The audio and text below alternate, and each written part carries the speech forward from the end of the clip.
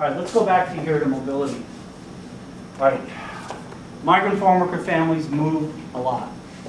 It's not uncommon for a migrant family to move maybe 3, 4, 5 times in a year. And I was just talking to Maureen. She's got a migrant kid. Would you share where they've moved from and where they've gone? Well, they started off, they are Mexican. Oh, they're from Mexico? They moved into Texas, they moved up to North Carolina, then they moved to Georgia, and Okay. now they're here. Now they're here. Now, can you explain a little bit of the difficulties that the migrant child is having because of these moves? Well, he has no, we talked about this in class, Okay. he has no comprehension of what, he knows a little bit of English. He's having trouble because sometimes he'll speak English and spit out a Spanish word, and the teacher reprimands him for that, and won't call on him because of that. So he's having a lot of problems in the class. Okay, so in general, migrant farm worker families move quite a bit. Now, the connection here is, we mentioned, in general, the poorer you are, the more you move. The more you move, the poorer you are. Because it's so hard to keep up and then to pay the first month's rent and deposit. I get lots of calls from migrant farm worker families that get up to Minnesota. It's a 30-day waiting period for any new arrival in Minnesota to get any social services, if they're documented. So they're moving, the fields aren't ready, they're poor, they're sleeping in their vans. So the more they move, there's that connection there between mobility and poverty. And like I said, that Baltimore school had a 2/3 turnover rate. Okay. Culture and language, I know that you've all been covering a lot about that. Obviously, you're going to have children in your classroom that may be non-native English speakers. If I can give you a recommendation for job prospects, for those of you going on for your master's, you certainly want to consider, if you want to secure or increase your chances for a job, is to think about getting a master's in English as a second language. One of the things that I like to tell people that work with children who are non-native English speakers is, you know, as they're learning English, they're going to make a fair amount of mistakes at the beginning. And I'm a non-native Spanish speaker. That is, I'd like to share with you my story when I went over to Spain. If any of you understand Spanish, don't give the punchline out. But I can relate to what it's like to learn another language. In 1984, I went to Spain, and I was living with a family that spoke no English. And my first month, just as it is for non-native English speakers, was very, very difficult. I thought everybody spoke too fast. I was having a hard time understanding everything. And I was trying to talk to the mother of the family, and I got very, very nervous. I got very anxious, and I wanted to tell her I was embarrassed. But I didn't know the word in Spanish for embarrassed. So the closest word I could think of was embarazada. Doesn't that sound like embarrassed? Embarazada? I said, yo soy embarazada.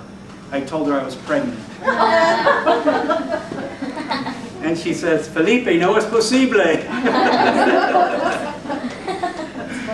So my point is that, as Maureen is finding out with this one child, when you have children that are non-native English speakers, their oral skills will come faster than their academic, and it's something to be very aware of. Apparently you're working with a teacher that's not that wise on ESL strategies. So the more you learn about ESL as you are in this class and your next one, the better off you're going to be as teachers, the better off you're going to be able to maneuver and revise your curriculum to help those students. Just because a student is speaking playground English doesn't mean he's going to be able to do a 3rd grade reader or a 4th grade math book. Things that you, for example, yo puedo hablar español suficiente, yo puedo tener una conversación como usted, and yo puedo leer un periódico. I can speak sufficiently, and I can read a newspaper, but don't ask me to write an essay in Spanish, and don't ask me to read a 12th grade novel in Spanish. My oral skills are much more advanced than my reading my academic, and the same thing for non-native English speakers, okay?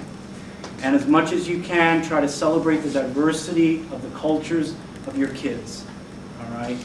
You'll have kids from many different cultures. We had a situation, I remember about 10 years ago, I was talking to some migrant advocates in Palm Beach County, and they were working with Haitian migrant families. And one of the things they found out was, no matter what note they sent home with the child, the children were getting spanked when they got home, even if it was a good note. Unbeknownst to them, in the Haitian culture, any communication from the school back home was a negative thing, and it was a cultural thing. So, you know, just be aware of the different cultures that occupy your classroom. All right? Okay. Let's talk a little bit about health, then we're going to do something fun, and then we're going to go into immigration. It's clear to me from the articles I've read and the kids I've worked with that apparently the health of kids these days is getting worse. One, because of diet, because of the amount of sugar that's in there. You are going to have children that have never been to a dentist, that have some severe dental problems. Just recently, 2 children had such severe dental problems that were untreated that they got an infection that went to the brain and they died. Now, this is true. When you read articles, always keep on top of health issues, especially the dental, because they're finding out there's a direct correlation between people's dental health and the rest of their health. And one thing that's occurring more and more is diabetes among the young. Now, I've had some migrant farm workers that have called me with untreated diabetes. Later on in life, they lose their legs, they lose their circulation. It's a very debilitating disease. So what can you do in your classroom? Certainly, whatever curriculum you're offering, you need to start talking about proper nutrition, proper diet. One of the things that migrant advocates do when they speak to migrant parents, and they say, how many of you serve Coke to your kids? Oh, a bunch of them raise their hand. So the advocate takes a can of Coke, and then she takes like a glass filled with like sugar, half of it's filled with sugar. And they say to the parents, would you serve this to your kids like this? They go, no, I wouldn't serve all that sugar. Well, that's what you're doing when you serve a Coke can. So when you're working with poor parents who may not be as educated, being as concrete and visual is very, very powerful. Because then they get to see the correlation. And in your schools, I know that there are schools that are now taking their soda machines out, right? All that is good, because right now the kids these days are just eating way, way too many sweets. And dentists, the article I just read said dentists are completely overwhelmed. First of all, there's less dentists out there than there used to be, and they have more patients. So that's why establishing a relationship with a dentist or with a dental clinic, or doing hygiene with your kids, or if you can get a dental assistant to come in and do some cleanings with your kids in your classroom, or having toothbrushes in your classroom, having your kids brush, all those things are really going to help avoid major, major problems later on. I've got a migrant student out in Oregon now, and she's got some molar problems. I got the bill the other day, it's $4,000. Where do you get the money for that? So as advocates, knowing your dental services, all right? I said I've got doctors in town that can help out. Sometimes there are free health clinics. There's one in Gainesville called the Acorn Clinic. Whatever services, whatever doctors that you can get. Anybody seeing any other health issues in your classrooms besides the bathing and the cleaning? Yes. Well, I don't know if this is really so much a health. It's really not. I guess it would be more so like an abuse type. Mm-hmm. Well, there was a little boy, and he, I guess he's adopted, but he has like 4 other brothers or something. And he came to school one day, and he had a big bandage Mm-hmm. over his temple right here. And I was like, oh, what happened? And he said he had already told the teacher that he got in trouble for something, and his dad smacked him, and he hit the edge of the coffee table. And he had this like big welt, and I was like, oh my gosh. I was thinking, no, well, we need to call somebody or do something. Mm-hmm. And I asked the teacher if she knew about it, and you know, she's real nice and caring, and she was like, yeah, well, he told me he got in trouble, and his dad smacked him, and he hit the coffee table. And I was like, well, do you think that's true? And she was like, oh yeah, I'm sure it is. He comes from, you know, a family of boys, and I'm sure it's true. But like, didn't think anything of it. And I was really concerned, like, well, shouldn't we? But I didn't want to impose on her. Yeah, you're in a tough, as Linda says, you're in a tough position. If that happened in your classroom, you may be legally responsible for reporting that. that would be where you want to talk to the social Right. worker, principal, somebody else. And a lot of times inaction happens just because people aren't quite sure what to do. Trust your gut, you know? And Yeah. your gut says, this is really wrong, you know, Yeah, pursue it. I was just, Yeah, I couldn't believe she was like, oh, yeah, sure, that's probably what happened. Well, there are laws about that. There are laws about that, and you will need to know those laws, and I'm sure you will get training before your teachers about what laws you have to follow. All right, what other resources are there for health services? One of the other resources that you need to know about, and this has been in the news lately, is CHIP, the Children's Health Insurance Program. How many of you have been hearing about S-CHIP? Just one of you? All right, you have all got to start reading the newspaper. You have to keep up on these issues. This is a big issue that's going to affect you as teachers. CHIP is the Children's Health Insurance Program, and here's how it works.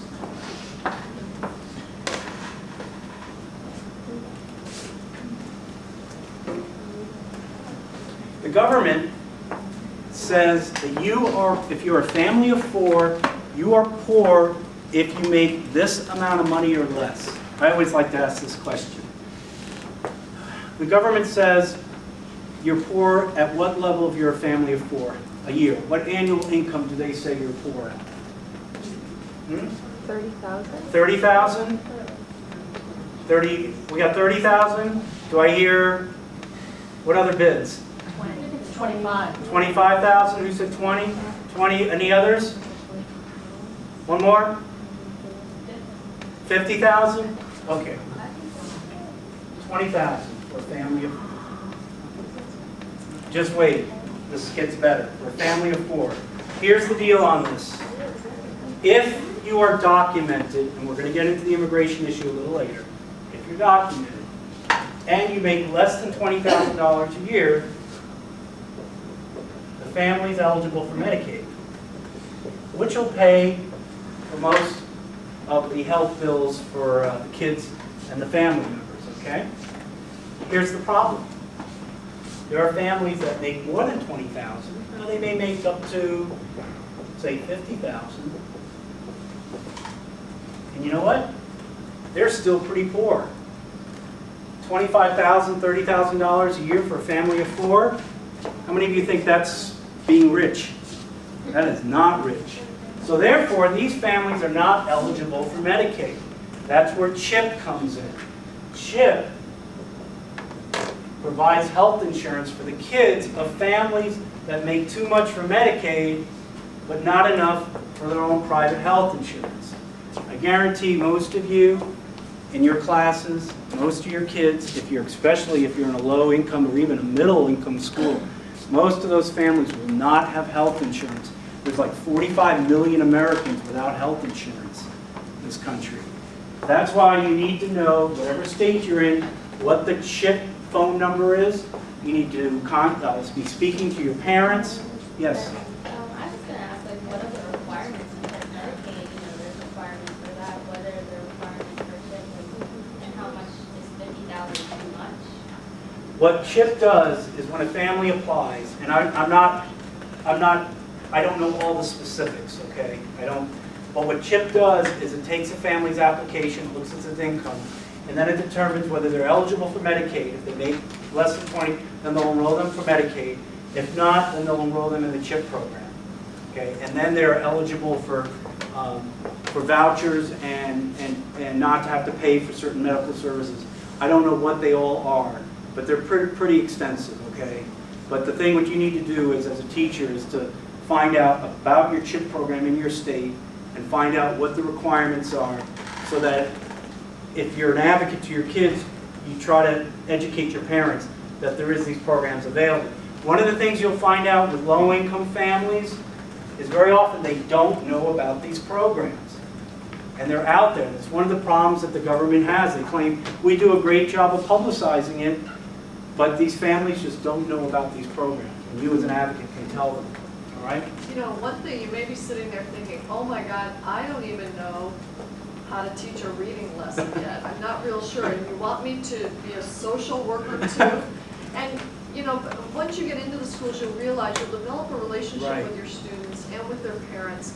And you don't have to know everything there is to know about everything. And you don't have to do everything that needs to be done.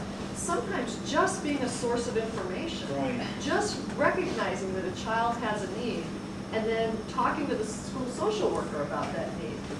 I mean, that can go such a long way. And really, I mean, you know, I hear stories every semester about when you go to do your case study, and the teacher, and we talked about this earlier, the teacher had a certain perception about a child, and in 15 minutes, you found out something about that child that the teacher didn't know, because if the teacher has a full classroom full of kids and maybe just wasn't as tuned in.